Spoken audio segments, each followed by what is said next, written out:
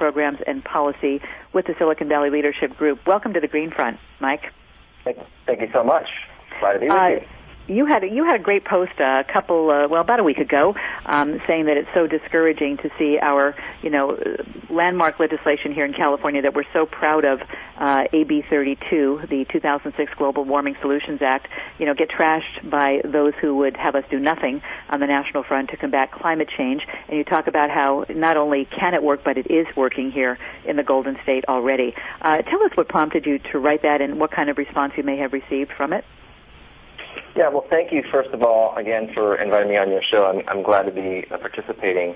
So the Silicon Valley Leadership Group is composed of 375 members from the tech community, mostly in the high-tech, biotech, and clean tech sectors. And we were long supporters of the legislation, AB 32, when it was passed in 2006.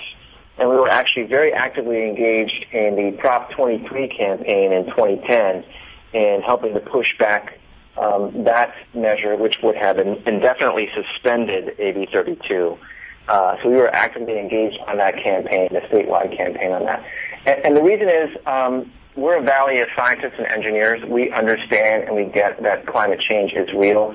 And we further believe that when there is a challenge, there is also opportunity. So you've seen an incredible amount of venture capital and other investment flowing into the clean tech space. And a lot of that has been enabled by AB 32.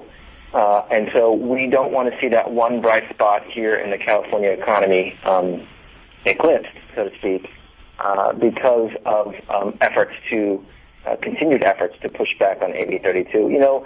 It's the kind of program, the cap and trade program that is, it's the kind of leading edge policy California has long been known for. Still, some are claiming that it's a tax which will wreck the state's economy. And the real question, we think, is this a tax? It's not. Or whether it will cause the state's economy to crash. It won't. But how we should use the funds that would be generated from this market-driven exercise to further the state's goals and reduce greenhouse gas emissions, and also help propel clean tech so it can continue to compete with fossil fuels. Great, DR. I think you're still with us. Yes, yes. You mentioned the attempt a couple of years ago to try to get rid of that bill. What was that like in California? I think Arnold Schwarzenegger and George Shultz demonstrated tremendous courage in preserving that bill in the wake of the attacks by the Texas oil companies and some of the other interests that don't like renewable energy. Yeah, so it was, of course, Schwarzenegger, it's one of his key legacy issues was AB 32, so he was very rightly so out in front to help beat back the ballot initiative.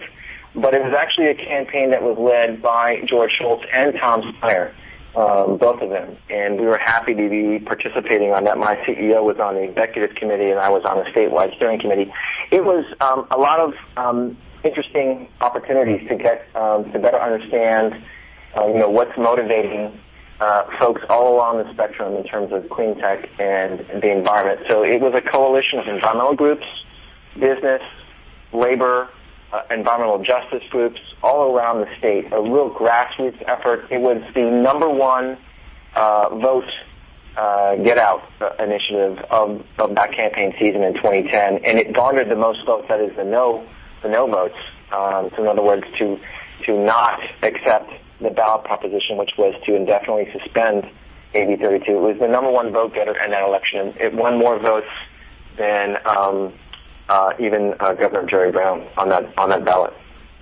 And you were in Sacramento last week before the California Air Resources Board. Tell us how that went, and we just have a couple minutes left, so if you could give us kind of a quick recap, that'd be great. Yeah, so the Air Resources Board has done a pretty good job of being open, deliberative, transparent, and engaging a number of stakeholders as they move forward with, the whole suite of initiatives under AB 32. Cap and trade is often looked at as the centerpiece, and it is, especially as it ramps up in the out years and more of the state's economy comes under the cap and trade. It'll take a larger presence. But there's a number of regulations as well that fall under AB 32. including vehicle fuel standards and other regulatory measures. So this hearing last week in front of the Air Resources Board was six. There was two panels, and I was on the first panel. There were six colleagues total on that panel, including a number of folks from the public sector, including Lester Snow with the California Water Foundation and Ellen Hannock with PPIC. There's some folks there from Resources from the Future.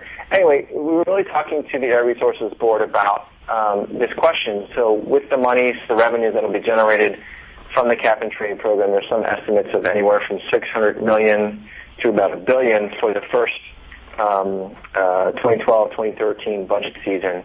What do you do with those monies to help further the goals of AB 32? Being clear that even though we're facing, in many ways, an unprecedented budget hole here in California, because of Prop 13 and some previous rulings by the court, that those monies cannot be used to fill in any sort of budget hole. They have to be used clearly for furthering the goals of AB 32. And so within that... We're running out of time. I'm sorry. We got you on a little bit late, so we're going to have you back. We didn't even get to talking about carbon fees and dividends approach. Mike Mielke, thanks so much with the Silicon Valley Leadership Group. I want to thank Doug Craig as well for his fabulous contributions, the Green Therapist, and D.R. Tucker as always, as well as Drew Grant from the Sierra Club. Have a great green week. See you next time.